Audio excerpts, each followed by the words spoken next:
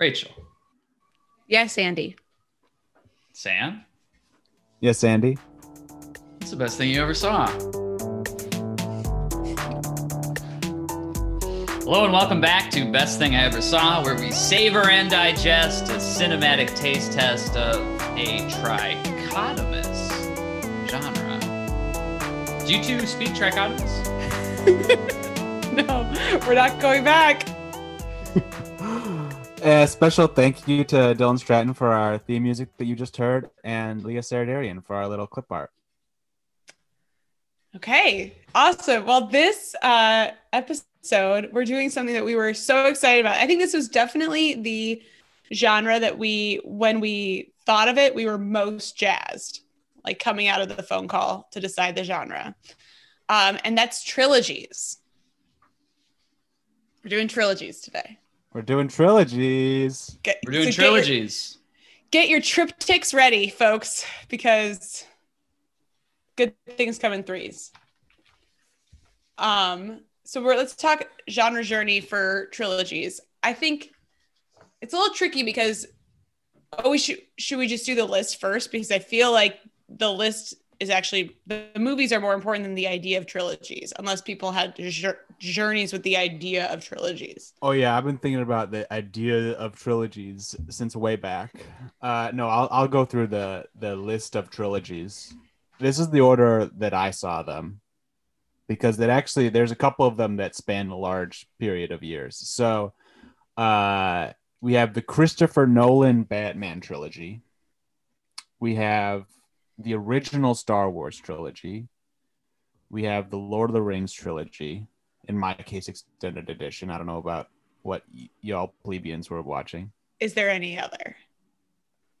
Okay, that's good to hear. The Godfather trilogy and the Before trilogy, which doesn't, it's the Before Sunrise, Before Sunset, Before Midnight, Richard Linklater trilogy. And those are the ones we chose. We'll get into why we chose those and what the parameters were later. But in terms of genre journey, Rachel.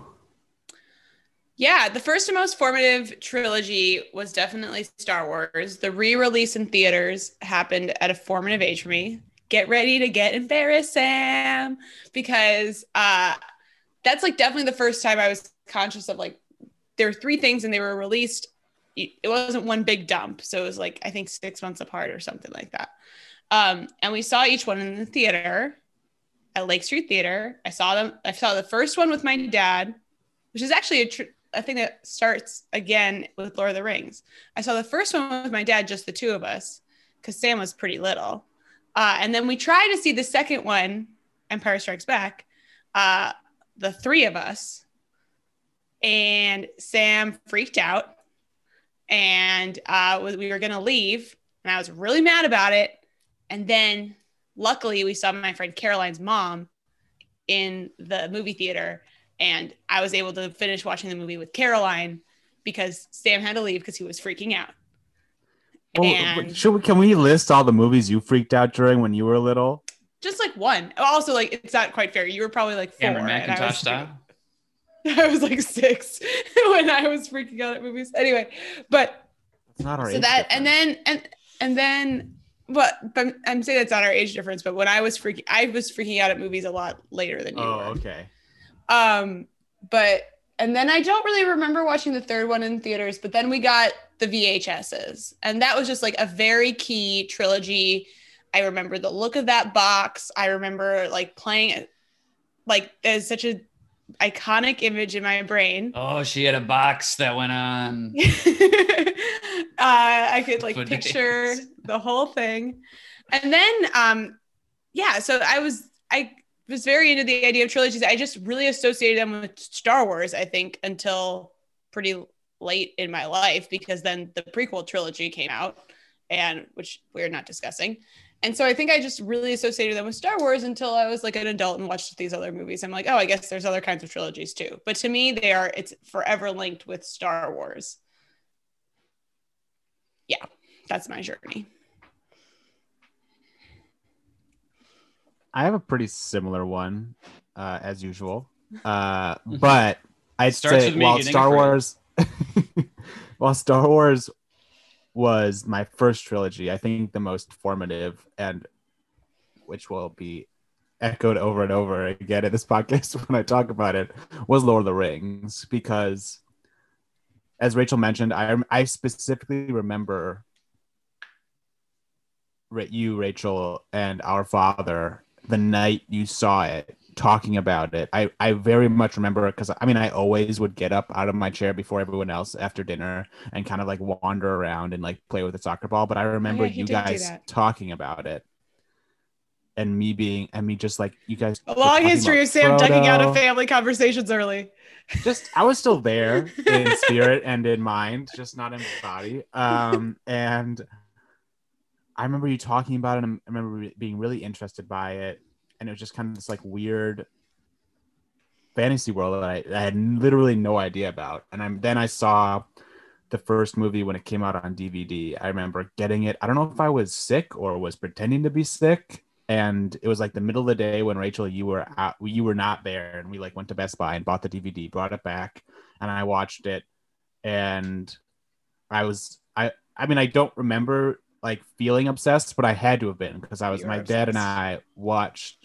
dad started reading the books to me.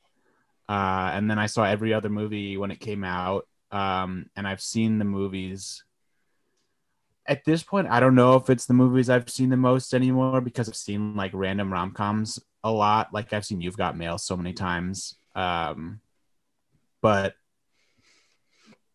I just love those movies. And that is what I think of when I think of a trilogy. That's what I think of when I think of marathoning a trilogy.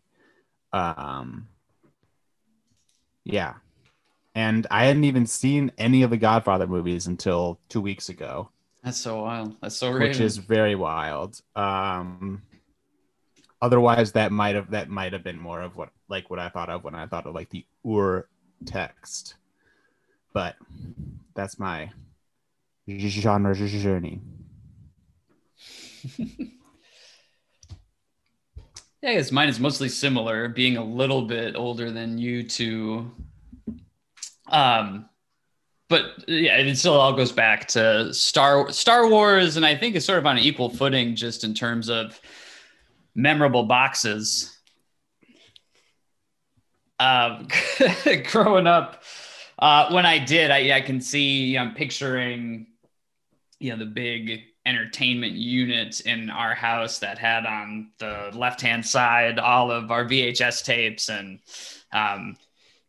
I think Star Wars as a trilogy was as memorable to me as Indiana Jones and Back to the Future, and probably Alien, the Alien trilogy. That was sort of, or not the first box set. We're talking boxes again. We got to rebrand this podcast as best box you ever saw. I just think of the Who song "Squeeze Box." Is it Squeeze Box? What is it? I think so. Yeah. Mama's got a squeeze box. Daddy can't sleep at night. Mama's got a squeeze. I always thought it was Mama's got a squeeze, but Daddy can't sleep at night. No, it's Squeeze Box. Well, the title of the song is Squeeze Box.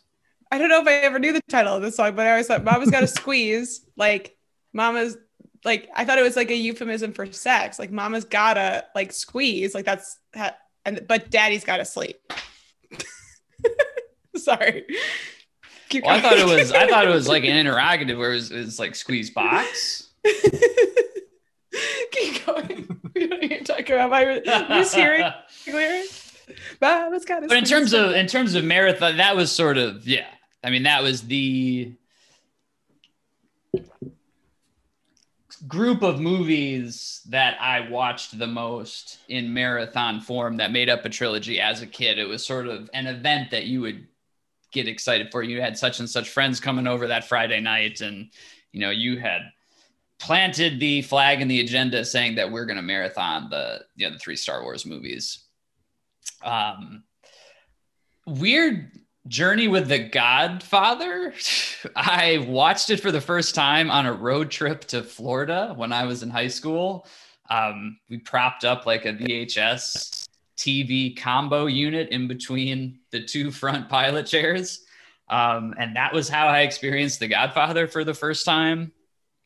And then I think I maybe tried to watch it. I think Francis would have been proud. I watched it for the first time on a plane, which is like we were on a plane ride to Europe and I watched The Godfather.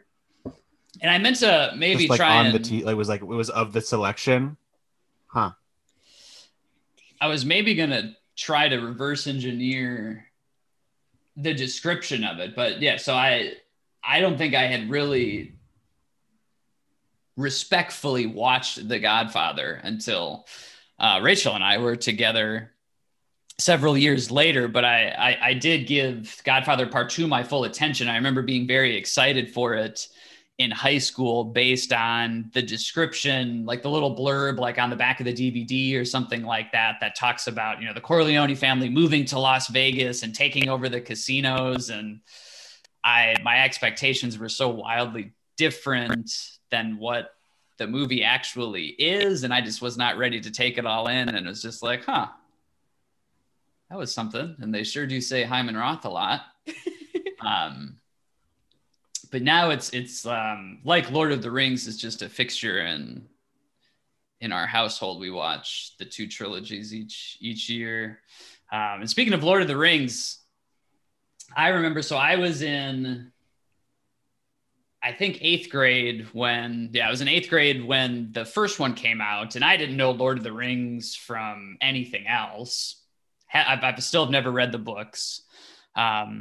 Or actually, I did know The Hobbit, so I guess I was somewhat familiar with it. I read The Hobbit in middle school, and we went to see a stage play of The Hobbit in middle school. Right. Lol. But anyways, that book has been done dirty so many times. I think that book has been done dirty, and it's like largely because middle school English teachers ruined it. Like I will stand by the fact that like middle school English teachers owe the Hobbit a formal apology.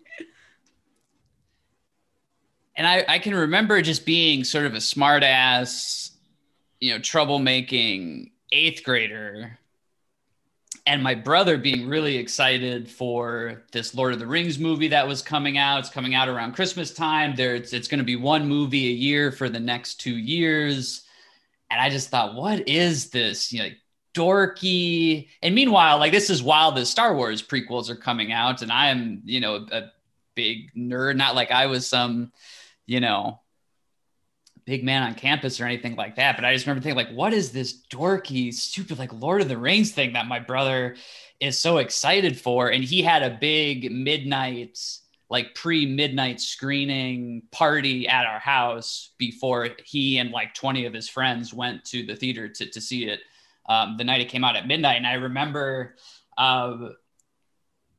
they all slept over at our house that night. And I remember seeing a friend of my brother's out the next morning, and I was still kind of feeling myself like, did you have fun at that, stupid, like sword play movie last night or whatever? And I called out to him, hey, yeah, like same time next year, we'll do the midnight screening next year. Cut to next year, I literally saw the Two Towers in the theater with him, because we were like first in line, and I was fully converted and obsessed 1 year later.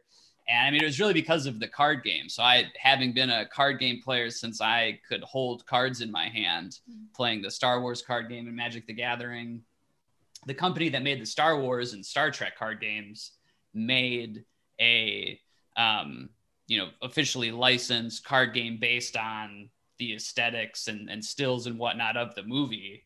And the instant I saw my brother and this friend of his who I went to see the Two Towers with 1 year later playing with those cards, I was, oh my God, it has been in the bloodstream ever since. And it is just at the focal point of so much of, what I still enjoy and do with my time here today.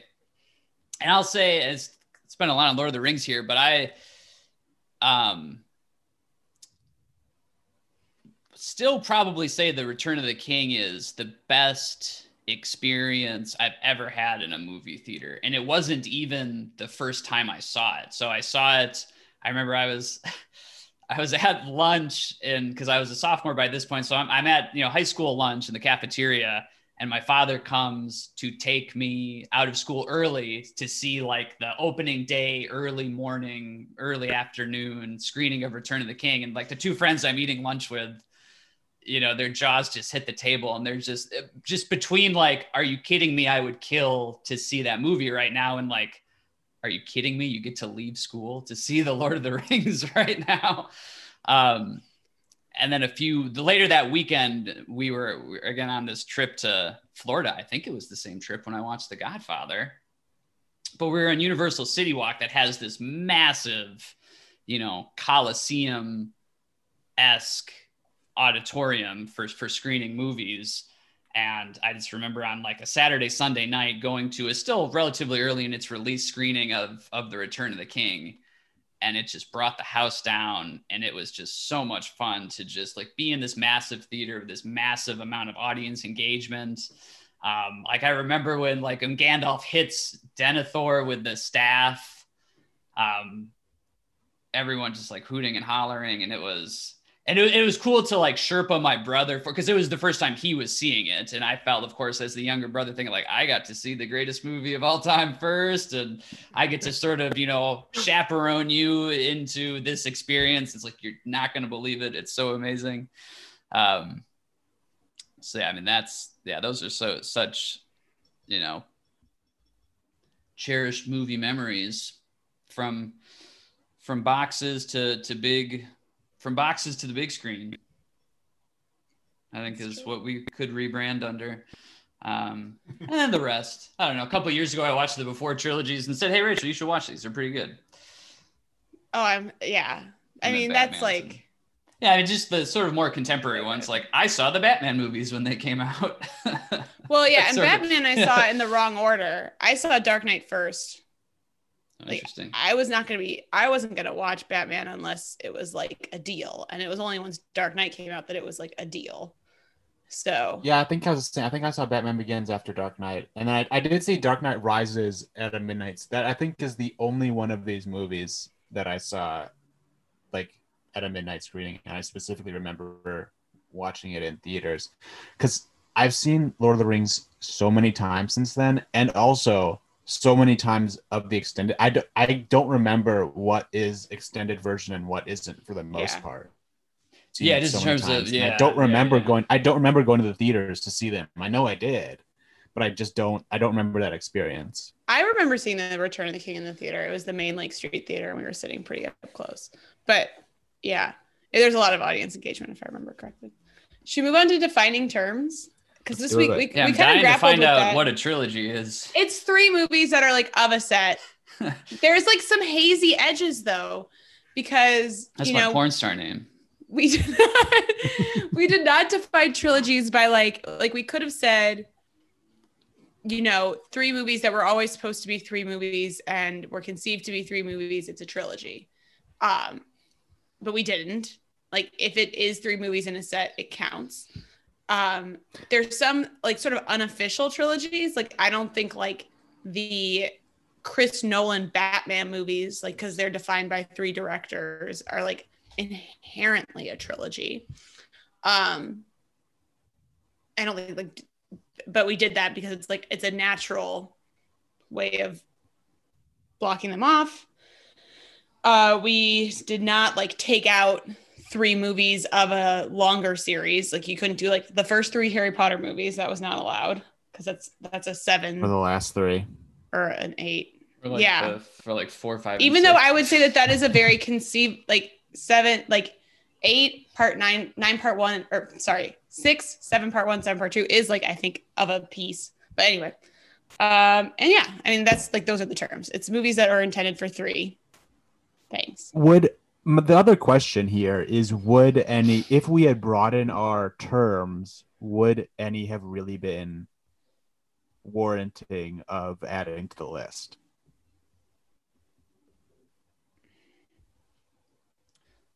I think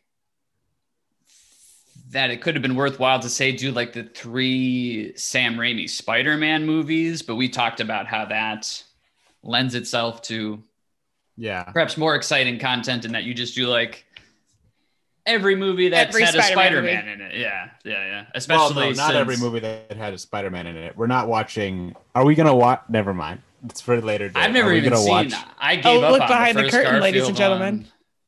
Oh If no, you're I was talking thinking about about- like Captain America: Civil War. Oh, I was. All I was saying, thinking you were maybe referring to the Garfield ones, No, which I've seen like 25% I of. was thinking of the MCU and all the MCU movies that have Spider. I thought when we never mind. I thought we were just gonna do like films with Spider-Man in the title, basically. Oh, okay. Well, I was gonna. It could be a fun project later this year if the release schedule holds, because at the end of the year, supposedly we're not only getting the third Tom Holland Spider-Man movie, but it is based on like the Spider-Verse and Tobey Maguire or like Andrew Garfield. I don't know if the Spider-Men are going to be in it, but like they're bringing like the villains from the different universes. So I heard that they are maybe going to be Spider-Man. in it. I know that Spider-Man, Jamie Foxx and No. I thought I heard that the other Spider-Men will be in it as well in some capacity. Maybe as extras, maybe as like an homage kind of. Yeah, like but just anyway. sort of like okay. It's like a wink to our episode, I'm guessing. I think probably a wink to our episode. Exactly. So yeah, so that was our deferment. I mean, trilogies are trilogies, so I think that was pretty easy to do. Yeah, and we could talk about like different kinds of trilogies later, but I'll say the Toy Stories too. Oh yeah, the Toy Stories. But then they made a fourth. But then they made a fourth one, so it like which really kind of fucks like that it's not up. a trilogy anymore. So that's tricky. Right, a lot of them, Like, yeah. A lot of them, they like there's a difference between things that happen to be three and things that are naturally three. But even things that you think are naturally three, they'll add something to it to make money. One thing that I watched in the intervening time was the original Jason Bourne trilogy, which is largely due to personal taste. I think one of the greatest trilogies of all time. Oh boy! But aren't there more than three of them? That's another issue. Yeah, well, there's more than like three. Although those three really do stand alone, because the fourth one is one of the many franchises in which Jeremy Renner was brought in with the purpose of introducing him as the main character, and then they went back to the original guy. Poor Jeremy Renner. He's been done dirty. Jeremy Renner. Which I actually watched. We watched that one too, and it's pretty good. Anyway, by that definition, though, like this is where defined terms actually gets kind of interesting, because by that definition, if you get to just cut off the thing that you don't feel like is legitimate, you could say that The Godfather isn't a trilogy for some people who don't like three. I'm not saying that we're here for that, but I'm saying some people would say that. So I don't think you get to cut off the thing that you think doesn't stand up to the rest of the thing. It has to be self-contained. So anyway. Every trilogy has its ups and downs. Yeah. Yes. Some more steep than others. We'll get into that. There's a question specifically for that. Yeah. Now we'll talk about Justify My List. Ooh, I cracked. I'm sorry. I didn't hear it. Okay. So yeah, we went over the list already, and kind of the parameters for the list very much inform the ones we chose. Yeah, I mean, there's certain things that we were definitely a little bit harder on this one to be like truly no non-contenders, because it's 3 movies. It's a commitment, you know. I think if we had endless time and we're willing to make a 30 movie thing, we would have put in the new Star Wars trilogy, or I don't know what else. This one, the Bourne movies, or we talked about like the Sam Raimi Spider-Mans. Like we talked about doing other stuff. Oh, Indiana Jones. Mm-hmm. Like we were just very strict because we knew that. Which I think each thing would be a. It's nice to have such a severe limiting factor, because it really it's a svelte list, you know. And it's a lot of contenders, like honestly. And it's one of our first without. I think this is the first without a like a list inspired entry to explore. What was I'm trying to think of the. Oh, Love It or Listed. Yeah, so there's no Love It or Listed here because these are all movies we had seen before.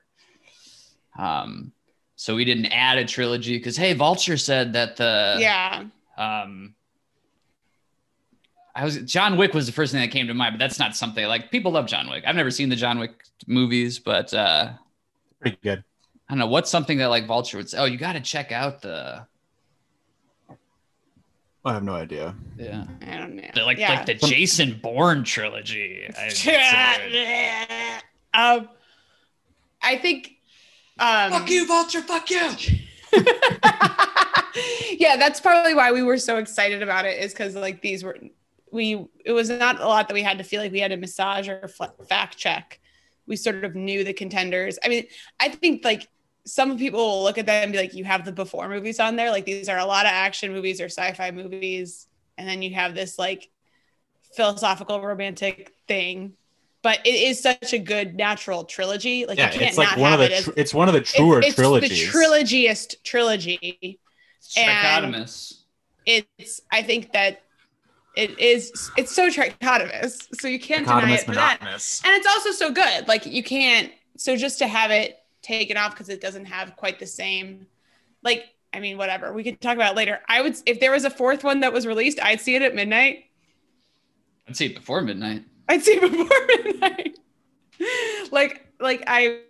So that's, I guess, if that's a head scratcher for some, there we go. But I don't think any of the other ones would be head scratchers. I think maybe like in 10 years, the Chris Nolan Batmans will not be looked on with quite the amount of affection that they are now. But like they were such a big deal in a very formative phase of all of our lives that we had to include it. Especially because that, we'll get into this, that feels like one of the most just, like the Batman Begins is kind of still one foot in the Tim Burton, not Joel Schumacher, but Tim Burton realm, in a lot of ways. So, but it still makes sense as a trilogy. So yeah, that's our list. And I always forget what's up next. I think we just go straight into the awards, or is there something? So it looks like we have a stranger in my house. Where is he? Where's who? Where is Shmooleys? Shmooleys is right here. You're looking at him. I need Shmooleys. He's right here. Where? I mean, your vision might be impaired because that mask is riding a little high, but. Oh God! When I first saw that mask, wait. So first, who are you? What mask? Are you the mask? Was the mask part of you? Some people. Speaking of stumped, a friend told me that Bruce Wayne is my mask. Oh, so this is like are you Bane? Wait, Bruce Wayne is my mask? Wow, you've stumped us. You've stumped the Shmooleys. I feel like I'm among friends. Can I use my real voice? Yes, you can use your real voice. Go ahead. You can stop it. It's like really fucking chill of you to let me use my own voice. I thought it was gonna be Raimondo again. Sorry. Oh shit! You mean Commerce Secretary Gina Raimondo? I love the glow up for her. I love the glow up. Oh God. Okay, you were saying something about Bruce Wayne. What is that? Okay, if I tell you my alter ego, are you gonna tell other people and shit? No, certainly not. No. And this is definitely not a podcast that's available on iTunes. This is not being recorded. Don't worry. So you probably know me as the Stat Man, but I'm also Bruce Wayne.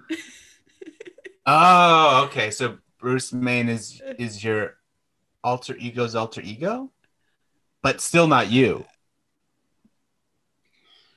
Next question. So Bruce Wayne, when you're this, wow. So it's not a playback. I'm so glad that so much of the comedy is visual. Because podcasting is a visual medium, as we know. Well, I mean, Bruce Wayne doesn't know that he's on a podcast. That's true. He just wandered into this house. Bruce, I breathe on my enemies. So they see my nose piece flap like this. Where?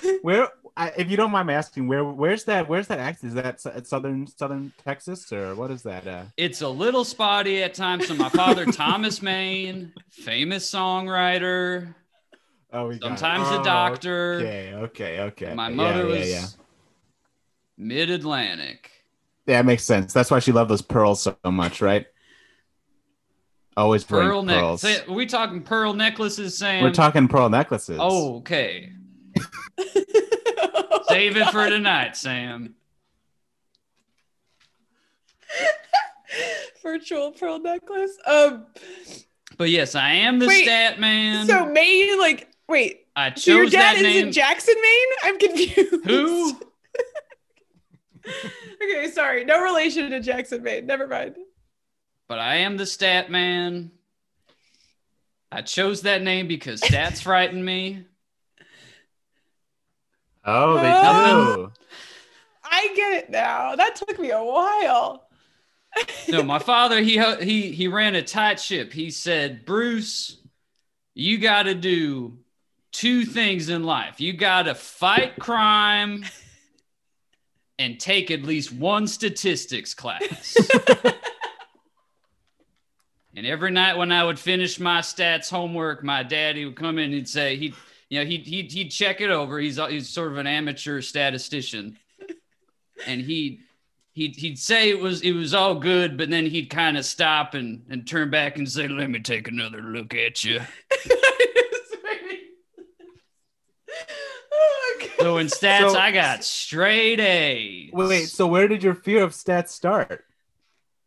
It started with my daddy, Sam. Jeez. Okay, but you got straight. It sounds like you had a good. It's just complicated. I got it. It's a complex relationship, but you have devoted your life to the stat and crime fighting, and the night, and the night. And the night. Look, night stats. I get it. Night Look, stats. you got to be a statistician if you're going to wrap your mind around this universe, this multiverse of stat men. Sure. No. Exactly. Yeah, she's singing. I hear the lady over there talking like she's heard of one of the oldest stat men. Who's the oldest stat man? Adam East. Oh God. Adam's a friend. He's the one who told. He said, Bruce is your mask. Bruce, look at that one.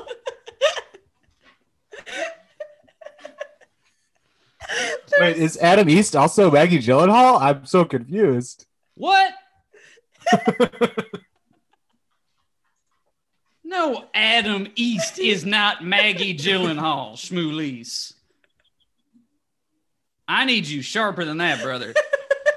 But yeah, there's Adam East. So he's Katie Holmes. There's Michael Ketoff, which I always thought it sounded like Michael Kitofsky, and he's hiding some Judaism. Oh God. I usually keep that one to myself, but yeah, there's Michael Ketoff. So you're Bruce Wayne, the anti-Semitic stat man. No, what?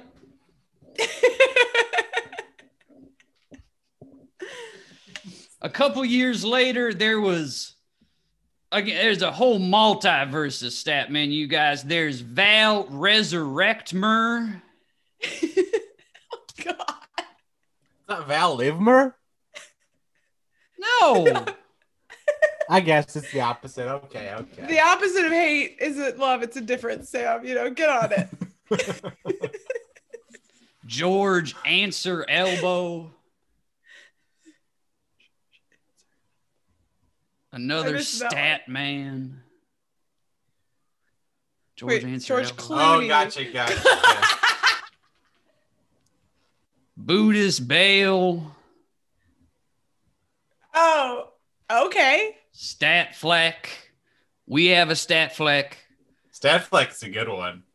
He's underrated. Well, stat man. Check in on him. He just went through a breakup. He did Anna de Legmas.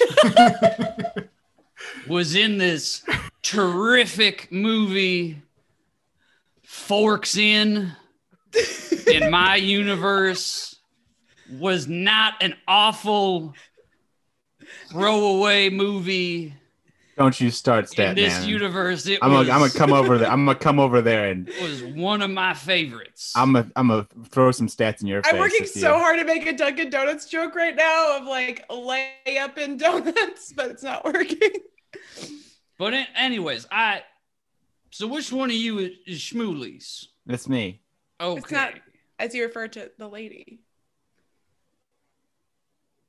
Less talking, please.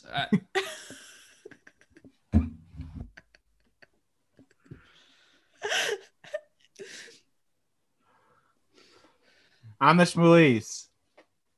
It's me. Shmuley's brother, I'm here today, and thanks for asking. Ooh, look at this angle. Shmuley's, I'm here because you all right, Shmuley's? I'm waiting. I'm ready.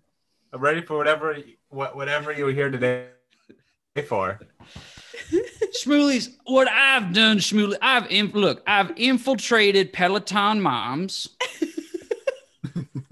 to take down Mancini. Is that what you're doing? Mancini suggested I squat up. Mm-hmm. Because he's working with the Riddler. The Riddler? I feel like Yes. I've heard of the Riddler. That's not different in your world? Well, sometimes we call him the Stat Riddler, but we just make it easier. Like we got to there's a multiverse Statman poker game. And we said, God, what are we doing half the time? Let's just call him the Riddler.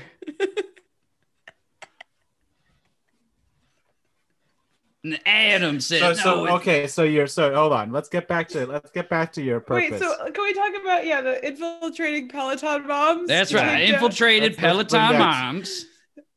Okay, I didn't realize that there was like crime going on Peloton moms. Yeah, what are they doing? Well, This is why Joe Biden has a Peloton. Well, I did it sort of as a lark. You see, y'all remember a couple years ago, you could buy one of those woman cards, literal woman cards. Yeah, and the woman binder full of women. Yeah. See, I knew I needed you, Shmuley's. So I thought since who else would have a woman card other than Commerce Secretary Gina Raimondo? So I infiltrated Peloton moms and figured I'd trade Gina Raimondo a fresh start for her woman card. So the next time I'm at the Statman poker game, a fresh start. And someone accuses me of playing the woman card, I can say, y'all deal me in. And I'd splash that bad boy right on the pot.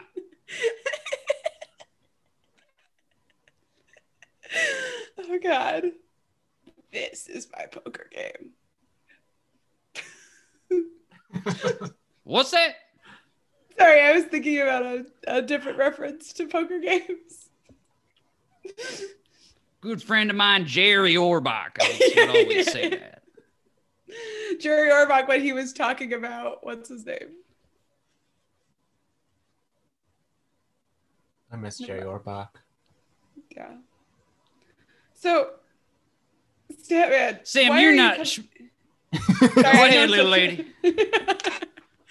Why are you here to tell us this? We're just filming a little podcast about trilogies. Why us? Well, I got a hunch. I think this whole Peloton moms hashtag is a front bankrolled by Mancini to start an international mobiliary.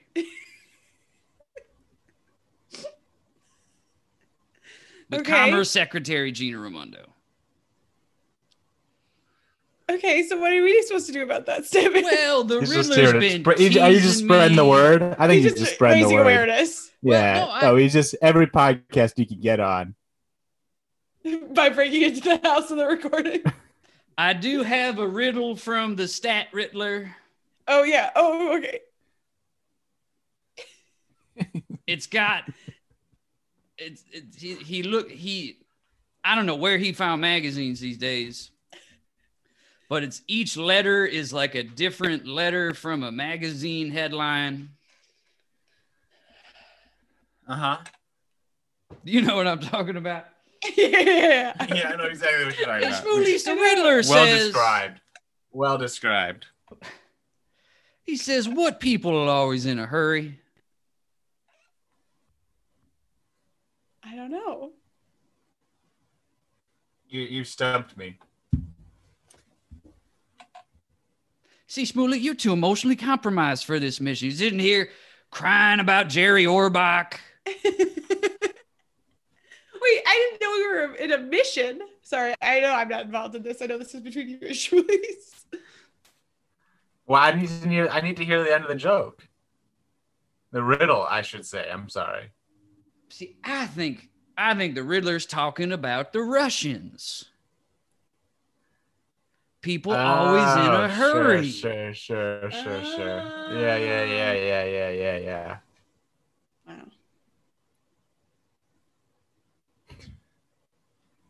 So what I think's going on is Mancini's using Commerce Secretary Gina Raimondo to make a deal with the Russians for a controlling stake in International Mobilier.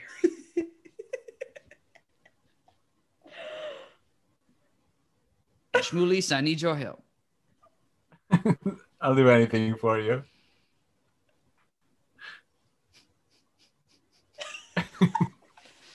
I just made my nose flat for you, Shmulis. I'm honored.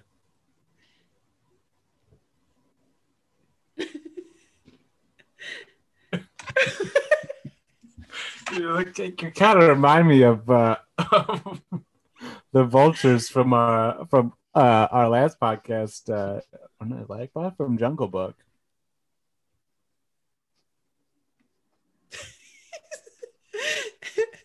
I really thought he was wearing underwear on his face before.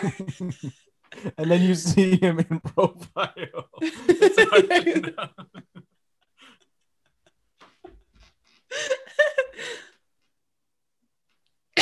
It's a very striking profile. It's almost. Now, Shmulis. Go ahead, Rachel. Shmuley, that almost seems like you're using Rachel against me. What do you mean I'm using Rachel against you? Oh, I'm just kidding. That's a Buddhist Bale movie quote. No, Shmulis, I was going to say if I had a smoke bomb on me, and I usually do, I would smoke bomb on out of here. Mm-hmm. Can we get you that smoke bomb? What about a stink bomb?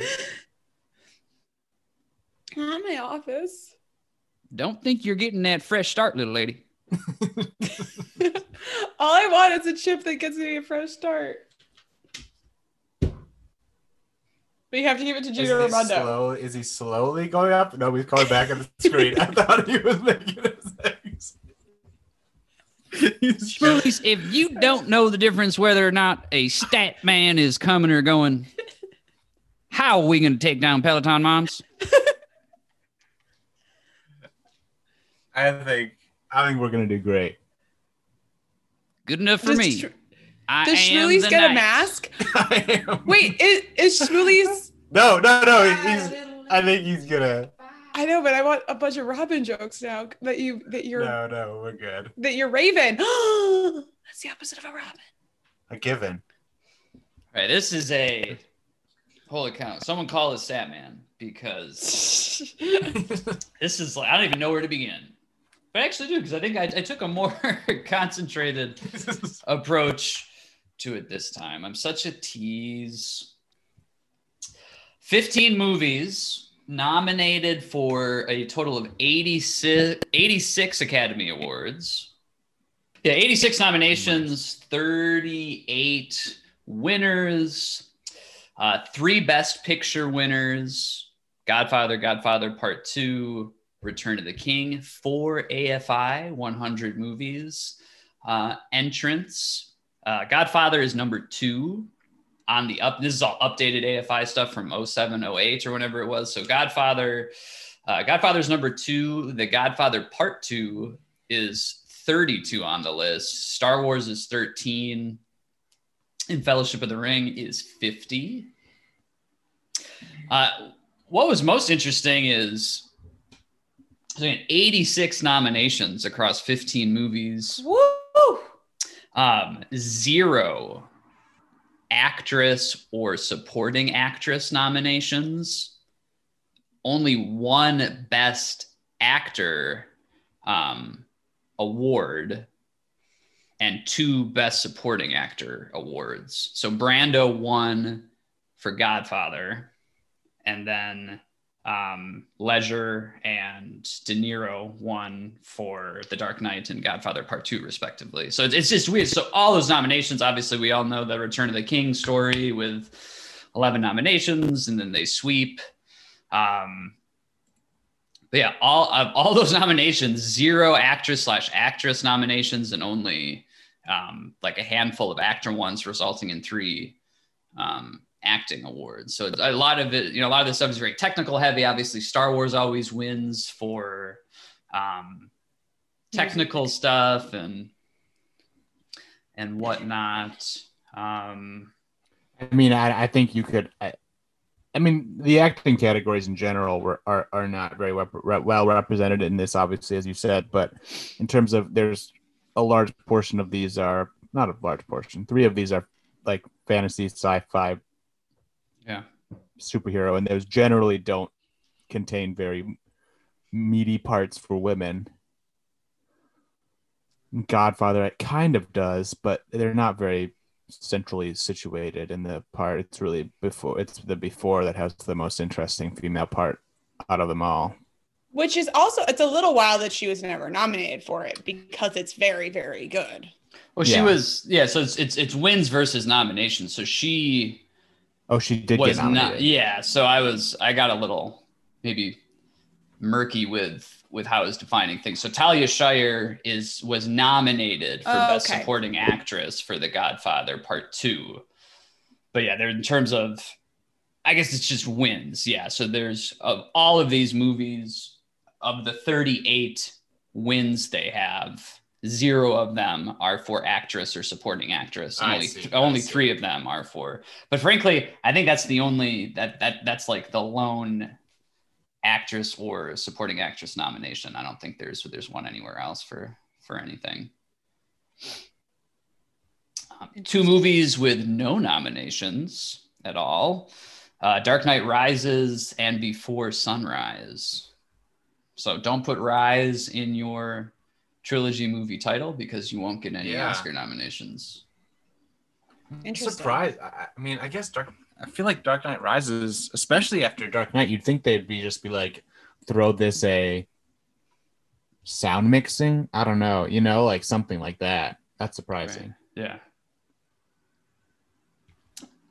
Before Sunrise too, very surprising that. Well, I mean, it's surprising based on how good it is, not on its situation. Like, it's probably just like it was basically an indie movie almost. I guess it was Richard Linklater, but so the other two entries both got single nominations. They were both nominated for the same award, adapted screenplay. So I'm surprised it didn't get an original screenplay in '95 nomination.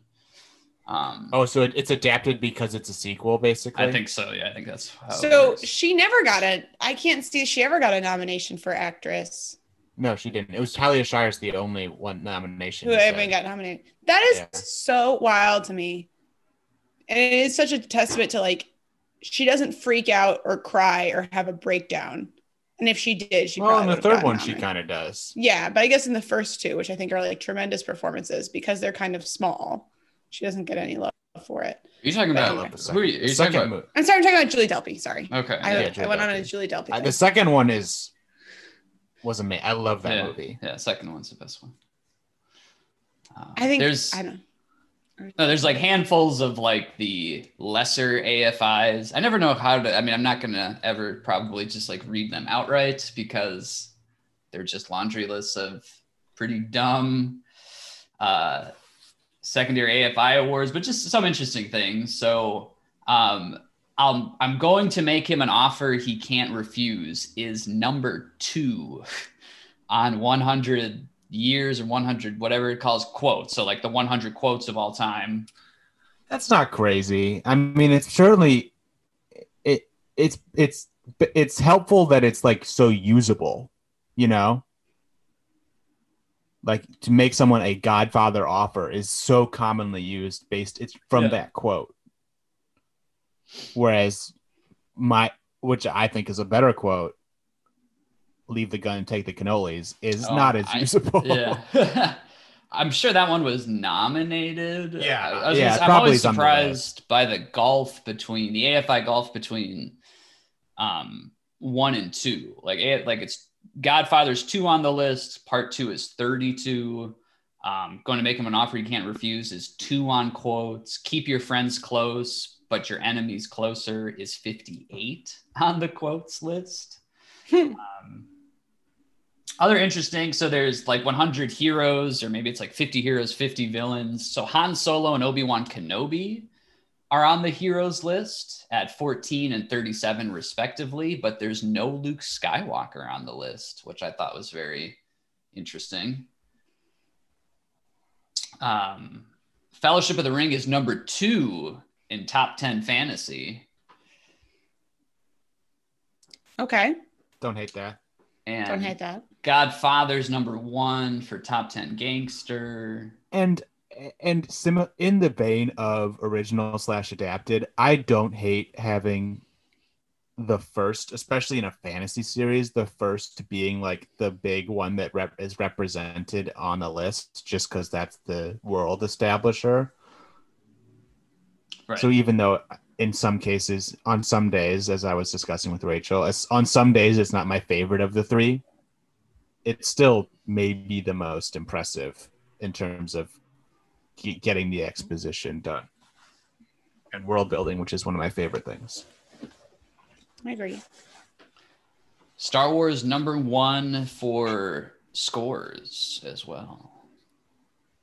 Then maybe, yeah, I can't remember how many. I don't think they do 100 scores. Maybe it's like 50 or so, but it's number 1 on scores. And then it's number 8. Number 8 on quotes is "May the Force be with you." Okay. Welcome to the BTEU, Shane Rimmer. Who's that? Oh, Shane! I'm so happy for him. Shane Rimmer. Shane Rimmer is or her. Is it a guy? Is it a? It is. It's man Shane Rimmer. He's in You Only Live Twice. Remember that one? God. Remember July 2020? I can never forget You Only Live Twice. So Shane Rimmer is in You Only Live Twice, and he is I guess you'd say like X-Wing astromech droid technician in Star Wars when they're getting ready to attack the Death Star and Luke is approaching his X-Wing. There's 2 technicians involved with like lowering R2-D2 into the astromech droid slot or port of the X-Wing. And he's like closer to R2-D2, like ushering him into the droid port. Also, wait, so how do you figure this out? Like, how did you figure that out? Internet. Okay.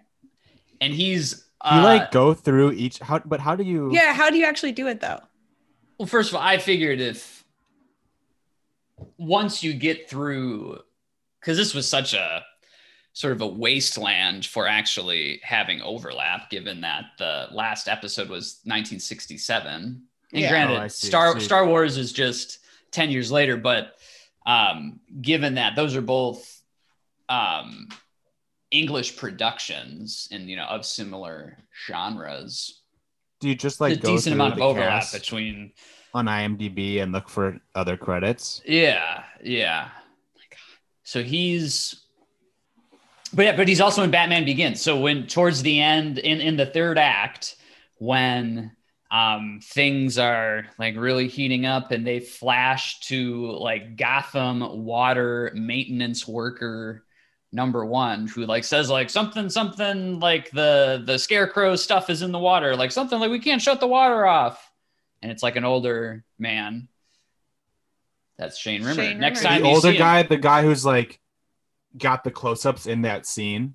it's like a close-up of his. He's like at some like control panel, and he's I like, actually know who you're talking about. yeah, now. yeah. Sam He's like, looks so Batman, impressed.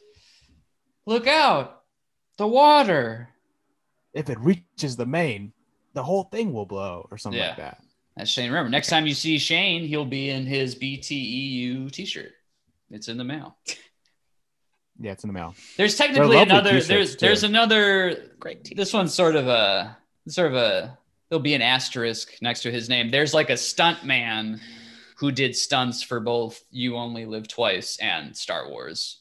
Richard Sure. Graydon. So we'll get you a tank. Yeah, I'm sure he's Yeah. still looking svelte. Like this He's a list. stuntman. So I was Like like, this is this list. our list? Is this our list or Richard Graydon?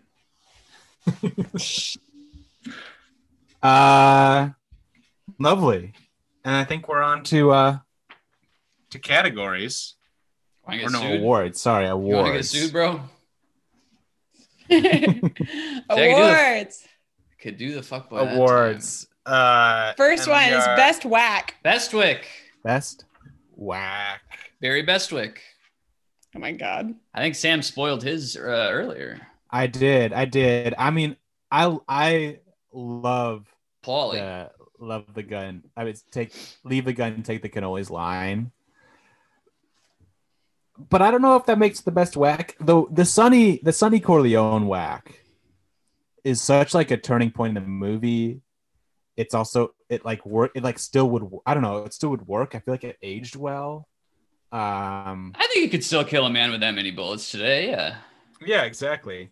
And then, but the one of the top in my top 3 was also Eowyn killing the Witch King of Angmar. Yeah, that's a great whack. That's such a great whack. I It's guess those two. maybe taken on too much Close-minded. significance. I think that it's actually like it's perfect because to me it's just on the other side of the line of like hashtag girl boss. Like it's like Yeah. it's like it's so close to hashtag girl boss cringe, but like it's not there, and I like like- that one a lot. For me, it's aided by the fact that that's what's in the book. Like she says that in the book. Yeah, So it's not some like new add-on to try and like, you know, give the libs what they want. It's like that's actually how it was written. So I don't know. I don't know what's the best whack is. What are some other people's thoughts? I've got just one here. And not that you transgressed or anything like that. I was exclusively thinking about the Godfather movies, and I got Luca Brasi. So, oh man, that's just, I love it on so many levels. One, it's just like terrifying because the guy behind the bar who isn't Sollozzo just looks so menacing, and you just know that shit's gonna go down. And it's very tense in my opinion, but just like the procedure of it, like the cop coming in, strokes his hand. I think you might be thinking of 2, right? Or so 2 is when the cop comes. Yeah, part 2 is when the cop comes in and Danny Aiello's in it, and he says Michael Corleone says hello, and they fail. That's the fail. Oh, Luca Brasi, the one on. They stab his hand. Yeah, they stab his hand. Sure. And then they strangle him with like which piano is the wire. 1 and 2 kind of an echo of that? A little bit, yeah. Okay. Go ahead. Sorry, you're gonna. Do you Well, want to it's sort of the akin to drop the gun, take the cannoli. The Luca Brasi sleeps with the fishes is Yeah. equally iconic in my opinion.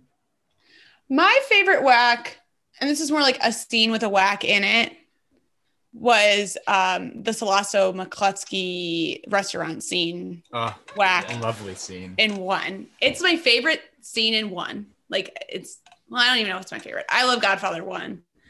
I love that moment of like, I like that you see like the sort of behind the curtain, how he like fumbles with the gun in the bathroom first. It's like, I kind of like it when they're not so perfectly, it's fun when like one is like perfectly executed and teased out and you see no pathos or anything like that.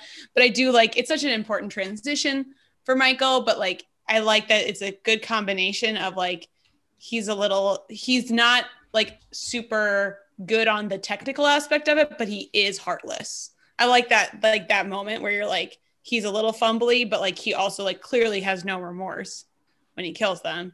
He also, I think it's like one of the most justified killings in The Godfather. It's the one that hits me as extremely justified, which I know is like a weird thing to say. And to me, like a justified one is more fun to watch than a regular one. Cause like they really did like do Don Corleone dirty in that hospital. Like really, truly, like it was extremely shady and shitty. And that stretch of the movie might be one of my favorite stretches because that hospital sequence where there's no one. Oh my God. It's one of the most tense scenes in like any of the movies we watched where there's no one there.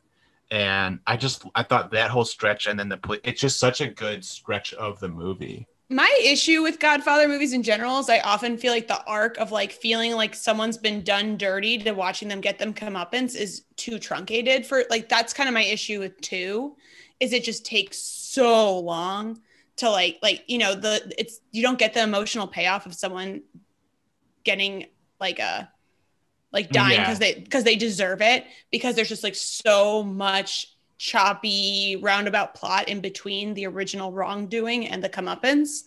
Yeah, I don't the love last that. death comes so long after he's actually done anything. Exactly. And like all of 2 is essentially like a very long comeuppance.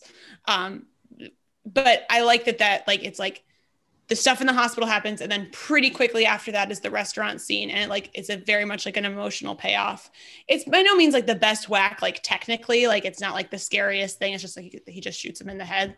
I also like that it's a restaurant, that there's like a dining scene within there that's like kind of iconic, just like schmoozy Sterling stuff. Hayden just like going to town What? on that entree. No, Okay. when he's like already got the napkin in his collar and just wolfing down that feel.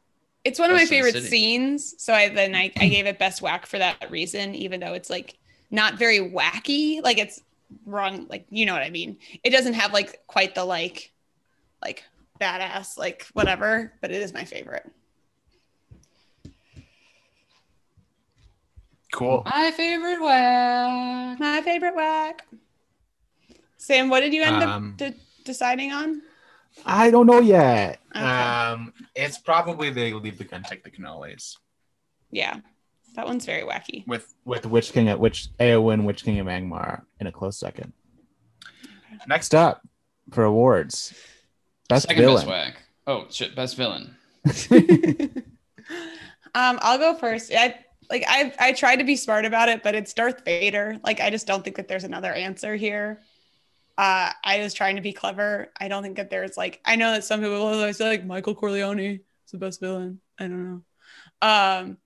But Darth Vader's just so iconic and like has a great arc and great look, great costume, great vibe. I think Darth Vader is also a villain that's in the movie the correct amount. It's like the right amount of it's not too much or too little. And I know that like a lot of like people will say that Darth Vader is not a very consistent villain, that there's like a lot of just like big changes that happen to the Darth Vader character that don't really make sense over time. And I don't care. It's just like the most iconic villain ever. I think that's kind of that for me. I find him a little, for me, I mean, he works as a character, but I kind of want my villains to be a little more proactive and a little more like, he doesn't insert himself into the plot that much. And he's just kind of he's a menace more than more than anything else. I thought when you said there was only one possibility, I thought you were going to say the Joker. I thought you were going to say, Yeah, I have some things about the Joker as being too inserting and like. But I think the movie is about like I think that almost ages well with the movie for me. It's him. The movie is him, and that's fine. Like it's if he were that way in 3 movies of a trilogy, that would be tiresome. And I can understand someone getting tired of that throughout the distance of one movie. But I think the way that movie is aged and the fact that he was awarded, and I think at all point, I mean, it works in the movie's favor for me. Like I can, in some ways, that can be kind of just like someone wants to. There are things I love about the trend. There are things I love about that character, but watching it this time, I did think I was like, I think I said something to this effect to Andy, like having a chaos agent in a Chris Nolan movie. There's just something inherently dissident about that. He's like the most thought through, erratic person you've ever seen. Like he is more anal retentive than any character in any movie, and he supposedly like loves chaos and is wacky, but like he exists as a human thought experiment. And there's just something about that that's like too, I don't know, there's something very it just doesn't like put 2 and 2 together in my head for me. That's my issue with the Joker. I also think like there's a good reason, and this is for better and for worse. So many movie villains since him have been trying to do him. Like, right, yeah. It's such an iconic part, and it's unfortunate for the most part, apart from basically Javier Bardem and Skyfall. That's what I was just gonna say, yeah. That's the one exception to the rule of that the trying to do that Joker is never gonna work because I would say that's just I lump that with if I'm understanding you correctly, I was gonna say I lump Bardem in with all the other ones that it's as derivative and it's derivative, but I think it still works within the movie. It's a Bond. It's like a kind of because you can still do a Bond villain, and we don't have to get into that. I just think that's number 2 for me was Michael Corleone because I think he is such a villain, and more so as the series goes on. My home. But it's the performance, like maybe the characters, but it's the performance that just it makes the whole Nolan series worthwhile. I agree. Never been a big villain guy. I never quite understood Darth Vader or was like attracted to Darth Vader. Like he's so hot, you guys. But yeah, Vader just never really clicked with me. I never really for me, a villain is just, who has the most, who has the coolest or most badass moment. And there really aren't, for me at least, Vader ones like that. The Joker, we've kind of covered the Joker. I resent it a little bit because of how, imitated it's been. I just never really get into villains for like philosophical villainy. It's just more like, you look really cool. And that was, the dragon beast thing that you fly on is really badass. So I just went with the Witch King. I've always, since coming to Lord of the Rings through the card game and then through the movies themselves, I've just always been so drawn to the Witch King. I just think he's just like the look, he was like, so in the card game, it's basically, good guys versus bad guys, and you try and kill good guys with bad guy cards. And the Witch King card was like the ultimate, like most powerful badass card. Shot when after Eowyn cuts off the Nazgul, the flying Nazgul's head. I forget what the creature itself is called. And it kind of still shaking. The wings are kind of shaking, and the Witch King kind of is slowly turning, kind of coming out of the wreckage of the creature to turn to look at Eowyn is such a that's such a good scene. Oh, I guess a villain, like a best villain, should be defined by how cool his like getting loaded or their getting loaded for bear scene is, and like when the voiceover of Gandalf describing him to Pippin, I think it is. Yeah. The third one, like the Witch King of Angmar, and he's getting like his helmet put on and his mace or whatever. Oh man, I think so cool. I think that like it's interesting because I feel like my pick actually sort of ends up straddling two sort of ways you can do villains. And I think like on one side, which is more popular these days, is to like put all of it into a person and somehow try to mesh like the height of evil with like a human mind, which kind of ends up with a Joker character, right? The height of evil and scary kind of, you have to like put it into a personality. It's like fascination with psychopaths and stuff like that. Like one human mind that you actually understand to some extent that's like within a character and it's evil.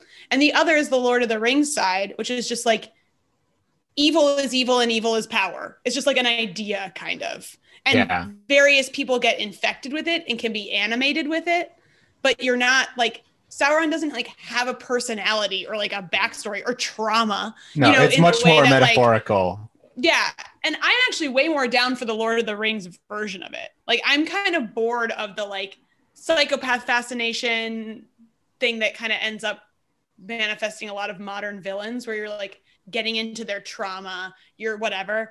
And it's more like just like these are the forces that sort of infect various and animate various minions to do things.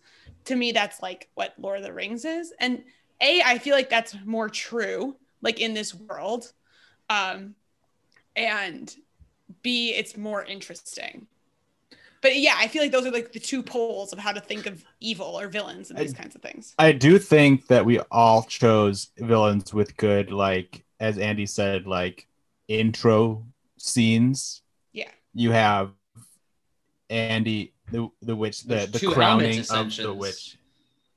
I just thought of that. The crowning, the Darth Vader, and also the walking through the mist and the wreckage from boarding Leia's ship, and then the cold opening of the Dark Knight. Yeah. The opening of the Dark Knight, the robbery scene, and you just kind of, that is all his machinations, and then you finally reveal him, and it's kind of cool because I mean you know he is. You know that the Joker's the villain, and you have all these people dressed up. It kind of messes. It's just such a good opening to the movie. Yeah, for sure. Oh, and LOL. I also put as like a joke Ethan Hawke. Yeah, I know. I knew someone was going to do that as like the thing that Ethan Hawke is actually. I was going to say both Jesse and Celine. Oh my god! Because they're at separate points. Terrible. They're both the villains. Okay, best character arc. I couldn't decide between one, but mine all come from Lord of the Rings, which I don't think is a coincidence because it's an actual, like, there were 3 books, like someone who understands character wrote them. I think that you can say Godfather to some extent, but then you have this weird addendum. So I think all the best character arcs, to me, not surprisingly, come from books. And to me, Merry and Pippin, if you kind of like take them separately, they both have great character arcs. I guess I have to pick Merry maybe at the end of it all. But I love them also like as like such a great like childhood best friends that kind of have to go their separate ways, but then sort of come back together. Like I also love their arc like as a friendship arc, and then each of their individual arcs are so beautiful that they are like sort of finding their individual strengths. Like Pippin's the artist and like the singer and like the heart, and like Mary's like the fighter, and they do their thing, but then they still love each other and come back together. And they work so well because they are together the comic relief, but they're also very different characters in and of themselves. Like I know. you get Mary is the straight man of the two of them, but he's still the second funniest character, maybe unless you count Gimli, the second funniest character in the whole movies. But Totally. he's still the straight man of a two. I love them so much. And I guess Aragorn would be my second from that. I think that like it's less like obvious and charming, but like also great character arc, like from like the Strider to like, I think that there's just a lot of interesting stuff going on there. And the way that his character arc plays off of other like men like Faramir and like he is like the embodiment of like the opposite of a power hungry person, which is like for something that's so obsessed with power, you need a character like Aragorn to like think to sort of create a foil of what like a person could look like when tempted with power, but not overcome with the evil of power. The love stuff kind of gets in the way with Aragorn for me. I wish that like Liv Tyler didn't have to like so much be the reflective surface on which his arc is created. So that's probably what brings it to 2 to me. But Merry and Pippin is my number 1 character arc, friendship arc. I know it's cheating. It's 2 people, but that's my one. That's a really good choice. And didn't necessarily cross my mind. Those are definitely my 2 favorite characters from Lord of the Rings. They were always who I gravitated to for a lot of reasons. Also very cool cards in the card game. I kept it very simple and just thought, given how conspicuously Hero's Journey the whole series is, that Luke Skywalker has the best character arc from 4 to 6, going from I kind of just, it's such a, I guess, a very gendered thing to say. I have such like a little girl approach to it. Like, you know, like he's got like this costume in the first one, and I love his costume in the second one. And he's got the badass black costume in the third one, and a different colored lightsaber and in that one. But yeah, that was the obvious choice for me. And I feel, or Sam, you're when I think about it, I think probably Merry and Pippin have better versions of this because they get to do more and are exposed to more. But the one that just popped up in my mind first was Sam Gamgee. I think especially because more of where he begins than where he ends, because he really is like the least worldly of the hobbits, probably the poorest. And is the most kind of like wide-eyed. He loves the elves, and he's just kind of like, he is very just kind of amazed by it all at the beginning. And obviously I used to skip over the Frodo and Sam parts when watching the movies, but that was more because of Frodo than because of Sam. I also think that his acting carries those parts so much. He's so good. And by the end of the movie, he is in a sense carrying the movie, because the movie is kind of ends on the stuff with the ring, and him realizing that he can't carry the ring, he'll have to carry Frodo is such an important part. I love that. I can't carry the ring, but I can carry you. So yeah, I guess maybe because of his centrality, I think of him as maybe the best character arc in the series. I want to say one thing about Luke Skywalker character arc. The thing I love about it is that it's not like he gets objectively better. Like I like that Luke Skywalker, like in the path to becoming a Jedi, does lose some qualities that we loved about him in the first thing. Like his innocence is a good quality. Like his sort of more fun, freewheeling, like a little bit more personable even. Like I'd rather hang out with Luke Skywalker in the first movie than in the third movie. But that's kind of the point, because that's what it means to become a Jedi. Like Jedis aren't necessarily good hangs. And I like that about the Luke Skywalker character arc. I feel like it's like a resisting, like, oh, he's becoming cooler or like more badass. It's like genuinely like inhabiting, like, what does it mean to become a Jedi? Like he's not becoming cooler. He's not becoming more badass. He's becoming a Jedi. Yeah, he's not And just it's like- leveling up. And for like exactly. And for like the first movie too, like I like how it just sticks to that, like what it means to be a Jedi ethos. I think clearly like I think George Lucas is very interested in that and how like Jedis are not just like cool people you want to hang out with. They're like there's amount of sacrifice and sort of like monkishness about them that I think George Lucas is much more interested in than I'd say like Kathleen And they Kennedy. can be wrong. Yeah, and they can be wrong. Like I think that like yeah, and I like that about that character arc is it's not just oh he got cooler.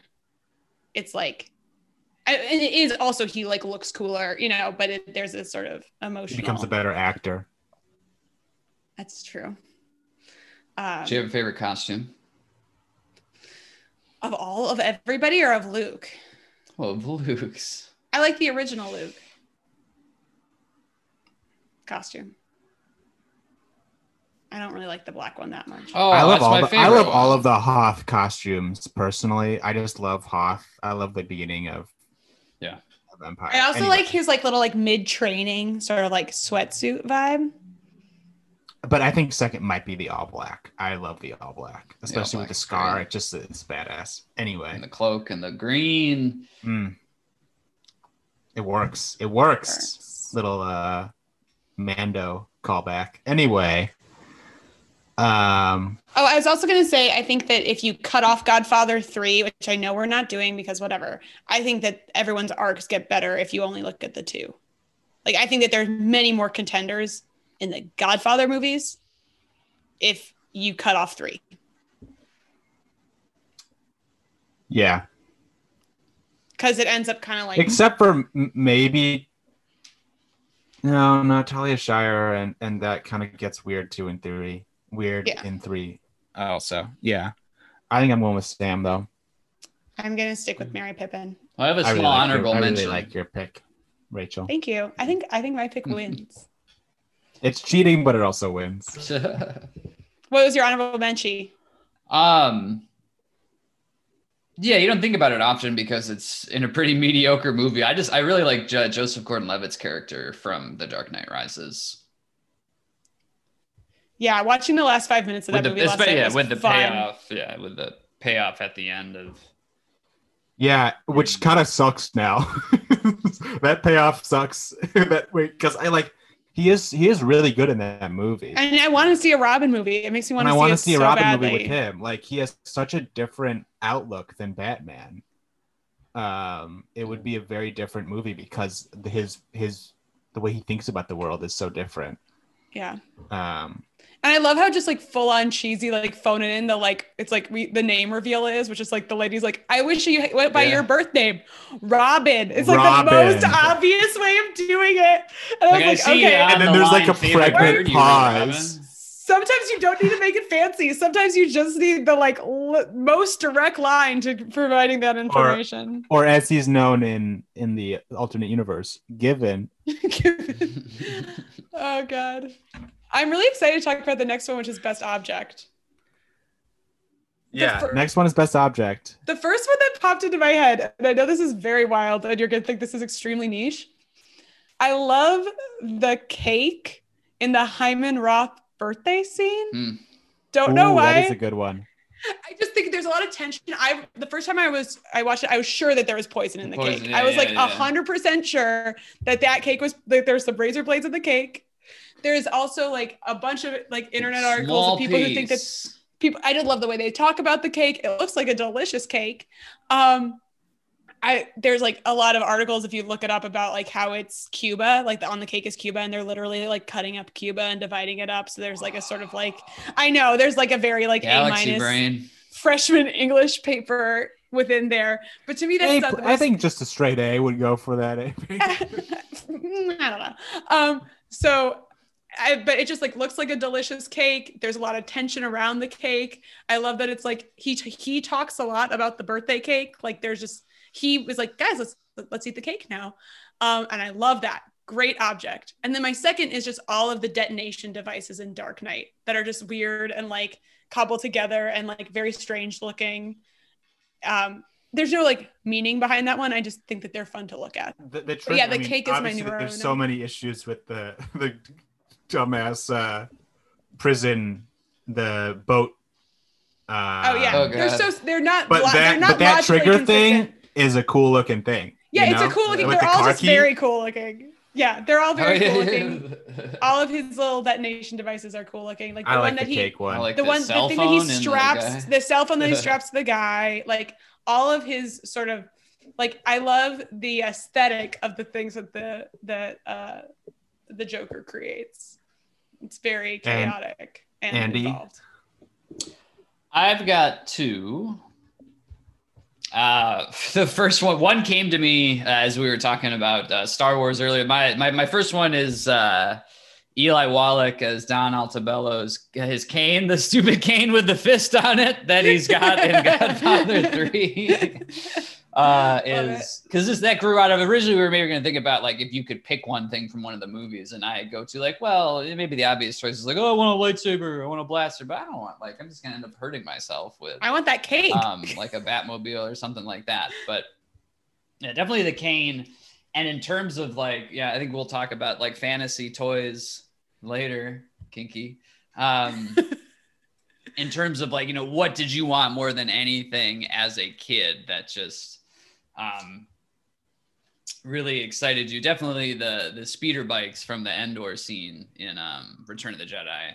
There's like nothing more that I would have wished. And I think they like kind of existed to some extent. There was like a Power Wheels-esque speeder bike you could get. I mean, obviously it wasn't like a hovering speeder bike, but I think there was some relatively faithful approximation that you could get if you were having to be a little bit older than I am and grew up as a child in the early 80s.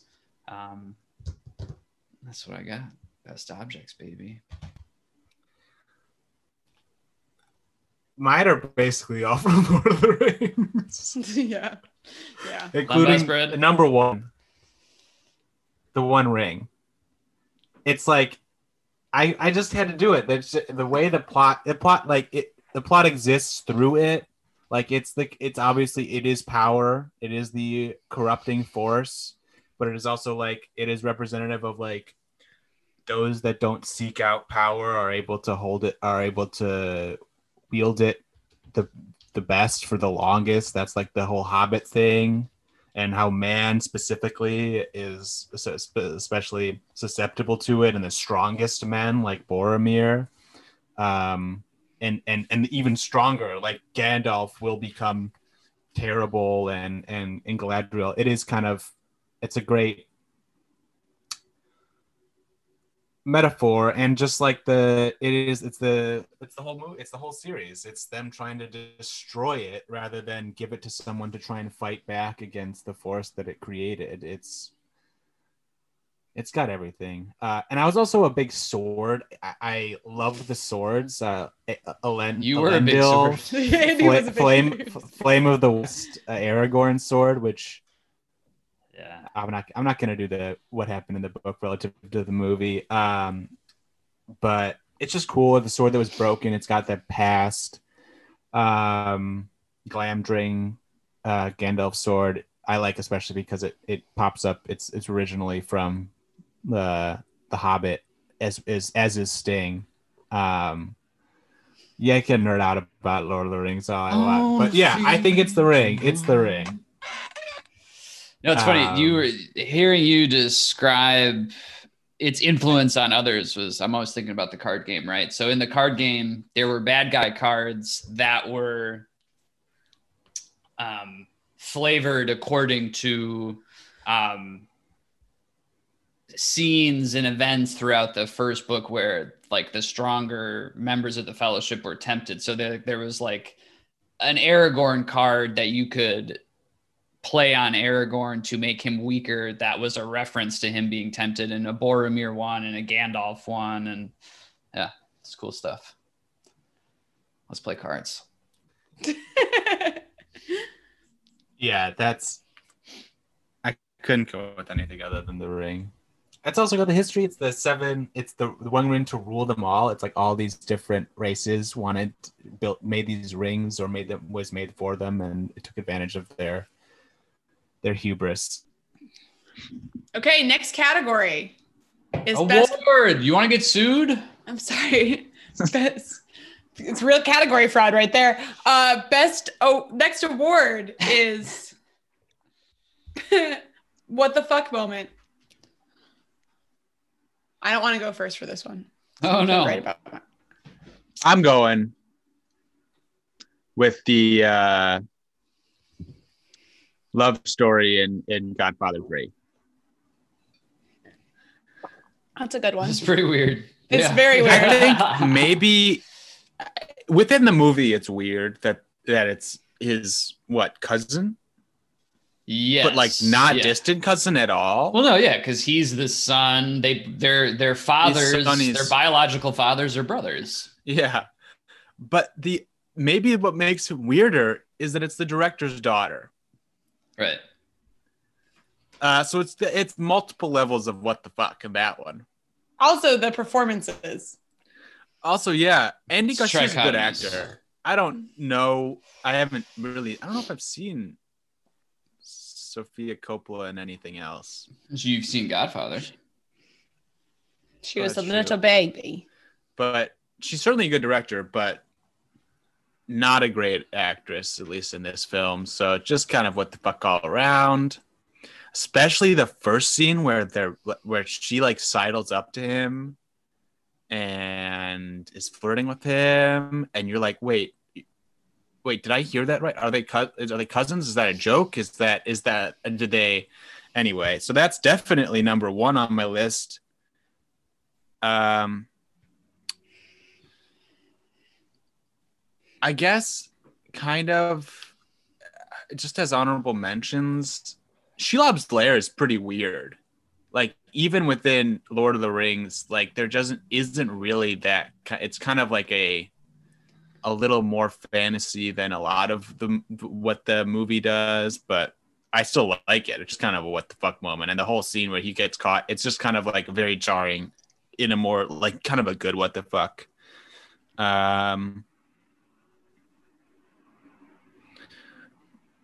Those were really my only big two. I just got a bunch of stuff from the Batman movies swirling around. Yeah, I have in a my lot head. of the Batman ones. I was worried I always had immediacy Just- bias. Yeah, just so like we talked a little bit about the or there's been references I've heard. I got a feeling. I feel like in the studio there's been references to the clean slate already. So dumb. It's just I was trying to find the quote, but it doesn't matter. But when it's mentioned, one of the scenes where it's mentioned in the movie, and oh gosh, the actor's name. He was like every villain for a 5-year stretch, and he gets his neck broken by Bane, the guy from Star Wars and from Oh yeah. Captain Marvel. Captain Marvel, yeah. Yeah, that guy.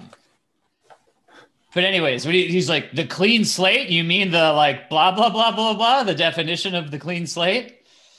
So that I've always laughed at, not because of necessarily the content of it, but the placement and delivery of the cop shouting, "No more dead cops," is just like such a non sequitur and ridiculous. And I was sharing this with Rachel, so the bit might sound a little tired, but just the call an ambulance, but not for me energy of so much of Bane's dialogue is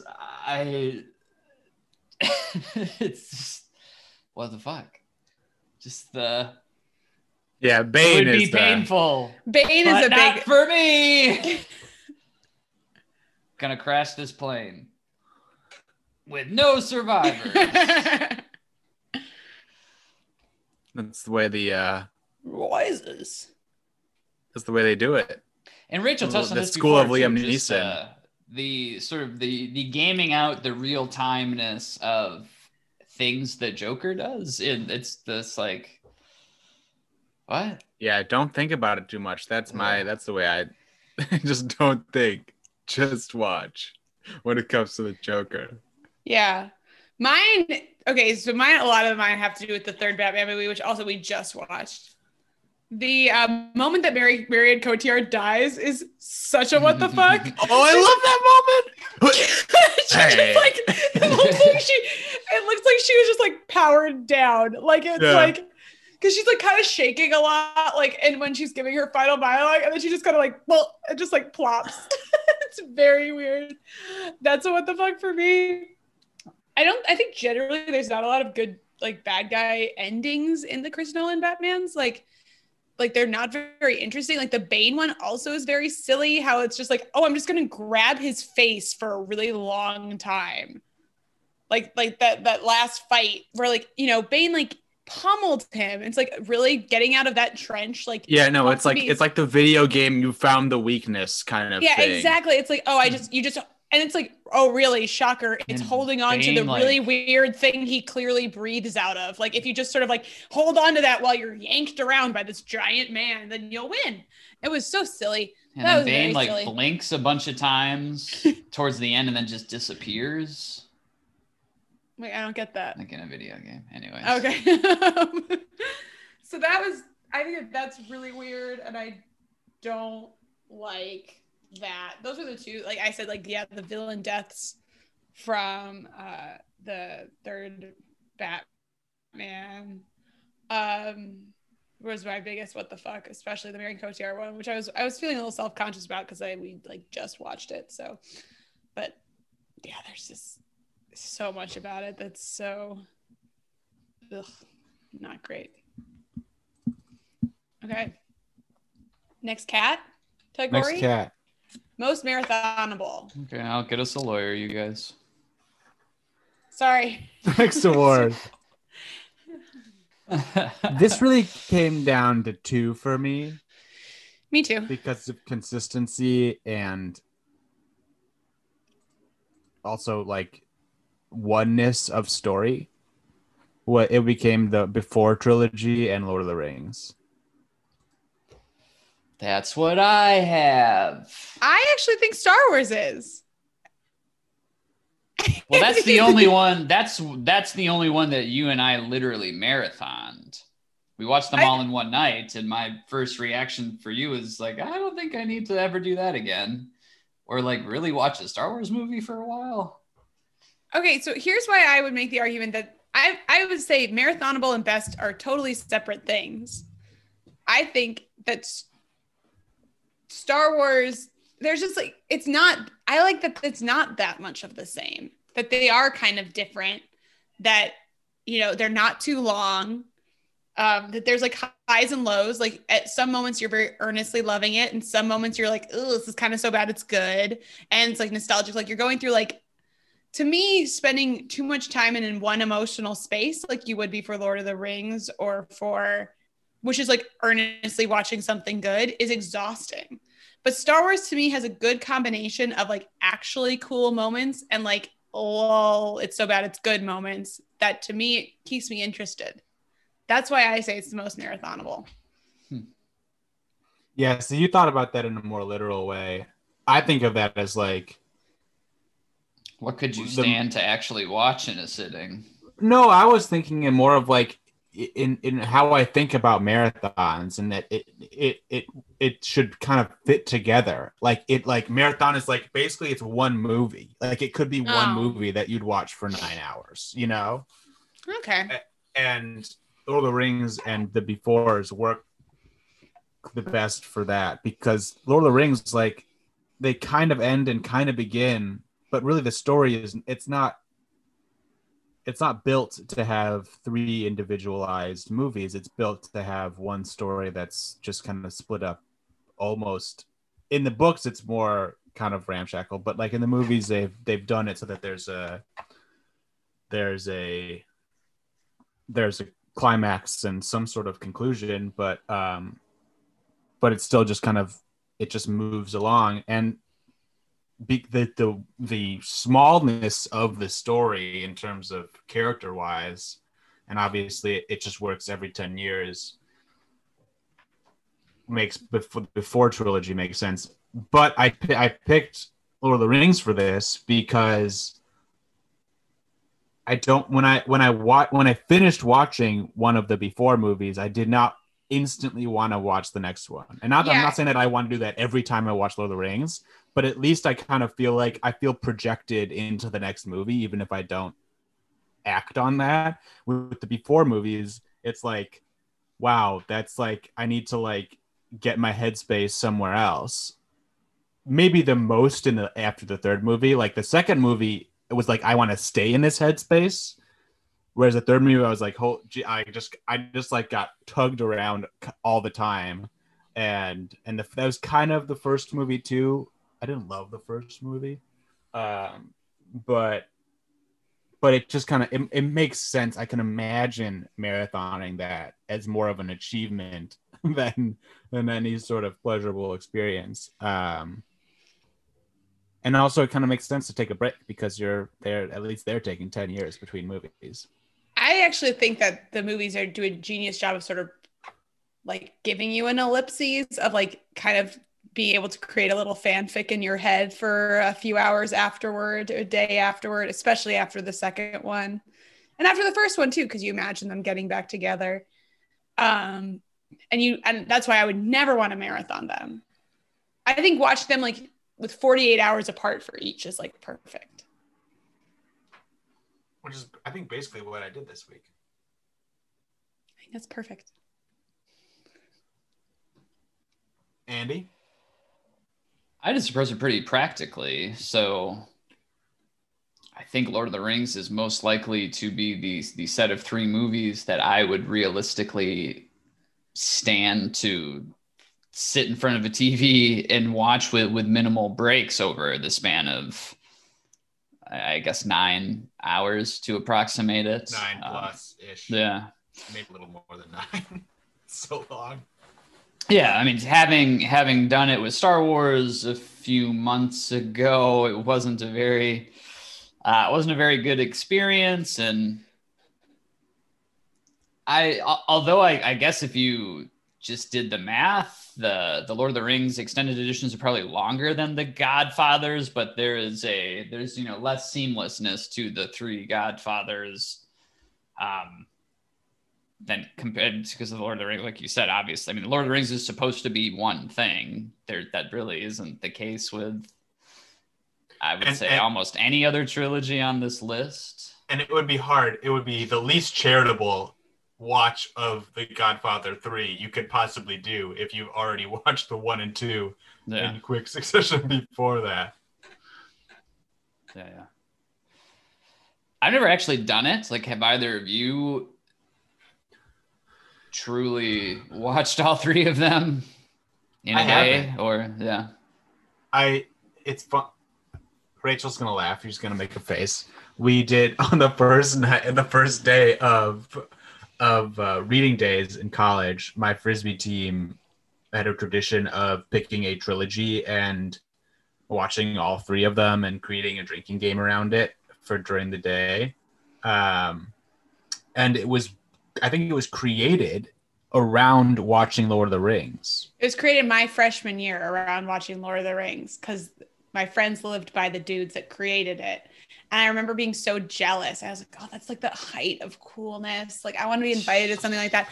And the fact that you roll in your freshman year and you got invited to that really pissed me off. But that was like Nico, though, wasn't it? Was that the height of cool? Who was the height of cool? No, it was like Oh, it's Danny Hoppy. Oh, okay. That should be saying people's full names. Whatever. The dudes in the Quint. The dudes in the Quint. Yeah. I thought that they were so cool. Invisible Harvard. And I actually did kind of take over responsibility for the event, even though it kind of petered out by the end. But the ones I think they had just watched Lord of the Rings. I don't know, but we watched The Bourne and we watched Toy Story. We watched other things other than that. So I never marathoned any of the 5 trilogies that we watched. Right on, brother. Or the 5 trilogies. 5. Anyway. Next award. Most Most consistent. I say it goes to Lord of the Rings. Yeah. By far the most consistent. Yeah. I'd say. Here, go ahead, Sam. I find Star Wars to be more consistent than I think you two do. I like all the movies. I think it has I might think it has a lower ceiling than most people do. I'm not like a huge Empire fan, but I like Return of the Jedi, and I like Return of the Jedi more than most people, I think. So I think that is pretty consistent, and I thought that the before movies were pretty consistent, but just like the fact that I literally I don't really know which one of my favorite is the Lord of the Rings movies. It's usually one of the first two, but yeah, it's got to be Lord of the Rings for me. Yeah, I think that the befores to me are very consistent in quality but like emotional state, they're totally different.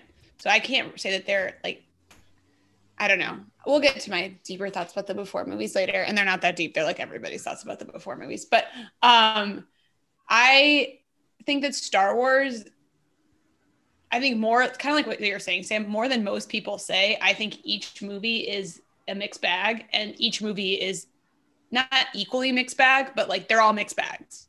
So there's a consistency, like what I was saying with the Marathonable. There are like sort of, I like this ironically, like so bad it's good moments, I think, in each movie, and there are genuinely quality moments in each movie.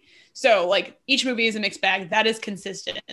But I would say like if the Lord of the Rings most consistently maintains a level of like emotional investment, quality, like feeling throughout the whole thing, action throughout the whole thing. It never really deviates and feels like now we're watching this kind of movie. We're always watching Lord of the Rings.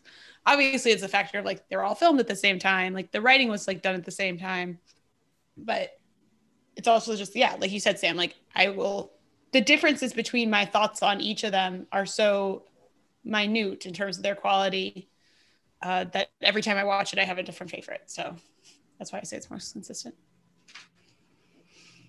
Yeah, I think Lord of the Rings just beats out Godfather for me. I think they're all, I don't really quite know how to put it. You know, the grade point average of Godfather 1 and 2 is so high that it makes up for, I guess, Godfather 3 clearly being the worst of those 6 movies between the Lord of the Rings and the Godfather. But it's very close. But I guess, and like you were just saying, Rachel, like it helps that like they were all shot at this, like they're one movie almost. You know, they're shot at the same time, directed by the same person. It's the same cast, you know, the same crew. There wasn't like audience reactions in between the movies that like rejiggered like how much screen time things got. And that's a great point, because that it's funny looking back on something like that. I always think about that when I know that Black Panther and Civil War. One, I think Infinity War, Black Panther came out after they filmed Infinity War. Yeah. So they didn't know that Black Panther was going to be such a hit. And I feel like they would have put it in more. It's kind of like the reverse thing, but yeah. Yeah. Next award. Yeah. Is our next award highest ceiling, lowest floor? I have a within movies one and between movies one. So for my, like, I'm just going to say both, even though if I'm totally misinterpreting it, I think within a movie, like within one movie, the highest ceiling, lowest floor is Empire Strikes Back. I think there's some moments in Empire Strikes Back that are bad, like genuinely bad. Namely, a lot of the stuff on the, like Sam, you were saying, the Han and Leia stuff is like sometimes kind of hard to watch at the beginning.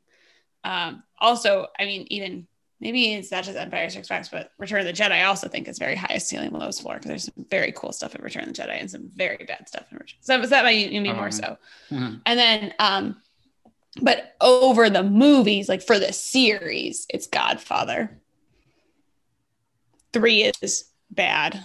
Well, it's not bad. I actually don't think 3 is like tragic. I think if 3 came out by itself, it would be like meh.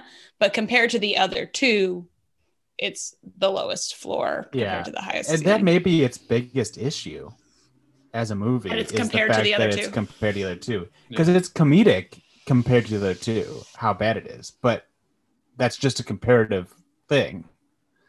Andy, what's your highest ceiling, lowest floor? I guess either the Batman movies or the Before movies. I mean, the three worst movies of these 15 for me are easily Before Midnight, Batman Begins, and I guess like The Dark Knight Rises. And The Dark Knight is like far from the best movie on this list in my opinion, but like say like The Dark Knight compared to Batman Begins is like I was in pain watching Batman Begins when we screened it for this. Like Batman Begins is so bad. Probably, yeah, it's probably the worst of the 15. And although, like I said, yeah, Dark Knight probably not the best, but the gulf between those two is so enormous. And kind of like watching Before Sunrise again, didn't really like it that much. Like I find Ethan Hawke pretty great. And again, that's kind of when we talked about When Harry Met, it's kind of like When Harry Met Sally. And I think we had a conversation about this last year for the rom-com episode, like how much of that is like intentional. So you kind of grow, and it's, it's sort of, imitating, how a partner of his would grow to, adapt to Deal him or with change him. for, and then also like how he just matures as a person, because he is much different and more enjoyable and Before Sunset. But yeah, I mean, independent of that analysis, I do just find him pretty grating and hard to watch and the first one. And y'all are crazy. And just it was also like the Woody Allen-ness of a lot of the shit he was saying was like just the way he was like, maybe not I would say she is a lot more Woody Allen-y than he is. Oh, I found him to be like all the worst parts of a Woody Allen character put into like a 21-year-old. Crazy. And just found him so insufferable, but in a believable way. I thought it was just like, I don't really want to be watching this, even though I believe that this is a real person, because I don't want to be around this real person. But yeah, we'll get into that, I think, at a later time. I am not here for the Before movie slander. Oh no! But that's the thing, is that it works well within a trilogy, because I love him so much more in Before Sunset. What I love about him in Before Sunrise is the fact that he just wants to spend a lot of time with this woman, and they both want to spend so much time with her, but him especially, he just wants to be around her, but he feels this Gen like X need to be like clever and ironic all the time. So he's just a sad puppy dog who is just very transfixed by this woman, but he's constantly coming up with these thought experiments to justify them being around each other. And I just find that so cute. Yeah. He's so painfully aware of her at all times. Like he is always doing or saying something in relation to her, whereas she's actually kind of doing her own thing to a certain extent throughout the movie, even when she's talking to him. Like she's not, everything she's saying is not to impress him. But he's also, I mean, I just can't stand like the hopeless romantic who so badly wants to be a cynic. Like that is his character in that movie. And it got tiring. My highest ceiling, lowest floor is The Godfather, because and this might have been just because I had never seen it and it felt so new and interesting. I thought they got it. My order for the movies goes in order they were made. I'm a 1, 2, 3 is 1, 2, 3 kind of guy. Mm-hmm. So the gulf between Godfather Part 1 and Godfather Part 3 is ginormous. And I have similar to Andy, I think Dark Knight is not obviously the greatest movie of any of these, whereas whereas Godfather 1 might be. But I also kind of have a special place in my heart for Batman Begins specifically, partially because I have a huge crush on Katie, or had a huge crush on Katie Holmes from Rachel, and I blame that on you, Rachel, for watching Dawson's Creek. Subliminal. The only acceptable person to have a crush on after watching Dawson's Creek is Pacey, and if you insist on being a straight man, it is the person who played Andy. Very cute. I got A lot nothing. of subliminal horny. And the fact it's a testament to how much I had a crush on her that the first time I saw Dark Knight, I was angry that it was Maggie Gyllenhaal. Wow, you were going to admit that. It took me till my another couple watchings to realize how much better it was that she was in that movie. Maggie Gyllenhaal is not.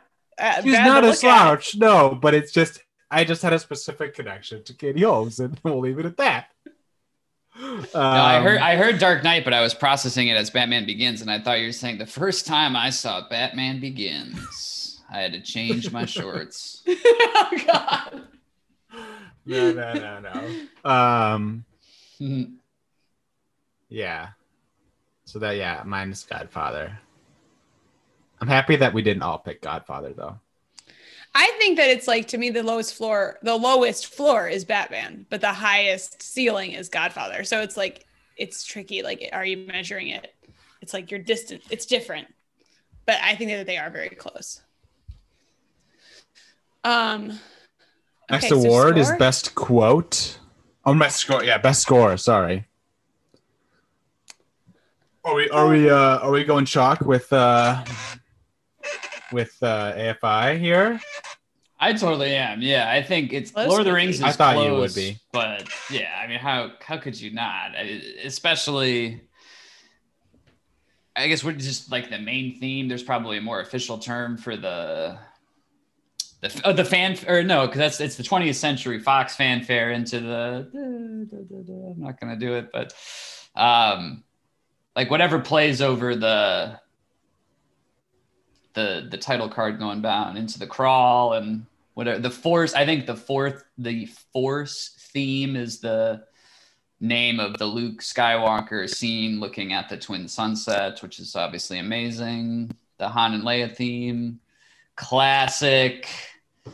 Yeah, I mean, I think that most Best. iconic definitely goes to Star Wars, but like Lord of the Rings makes me cry. Like there's something that's such much more pulling at the heartstring about the Lord of the Rings score. There's like more pathos in it. I don't think it's as clever or as like epic or as, like I said, like iconic as but there's something about the Lord of the Rings one that's a little bit more moments where it's so much more tender. And like, especially the way it's used in the movie is so much more tender that I do want to like shout it out for that reason. There's like an earnestness to it that I'll go farther than just shouting it out. I'll pick Lord of the Rings. Oh wow! I think it's partially just because I enjoy the actual kind of style in which I enjoy the more string, less the kind of less I horn. don't know, less. Well, there's horns very very well used in like the Rohan theme, but that's also violins. But a lot more strings, a little less marchy and more kind of like Irish. They're just kind of like the country. I mean, the Shire theme just like sets me down right where I need to be. Like this, and that's true for so many of the other themes too. I love the Gondor theme, the Rohan, like all of the different themes. I think it's not because it's more like space than person theme. The Star Wars, I think, is the smarter composition because you have like people that you get a feel for rather than in the Lord of the Rings. You have like when the hobbits are somewhere and something especially hobbity happens or they're thinking about the Shire, you'll hear the Shire theme because it's place related rather than person related, which is how Star Wars works. Yeah, I also think that like you're saying, Sam, I think that's interesting about the strings because I remember, music theory, according to Adele Cecilia Murphy, our grandmother would always say that violin was the closest to human voice. shouldn't use So like full names. the strings, well, I think it's fine. The strings like make it just feel more human, which is probably like why. Yeah, that's just an interesting difference between that and the Star Wars one. Yeah, I'll pick Lord of the Rings. I'll do it. Yeah, I think it's so close. Like I would not want. The Lord of the Rings one is perfect A+ for. They're both A+. It's just like which one do you prefer?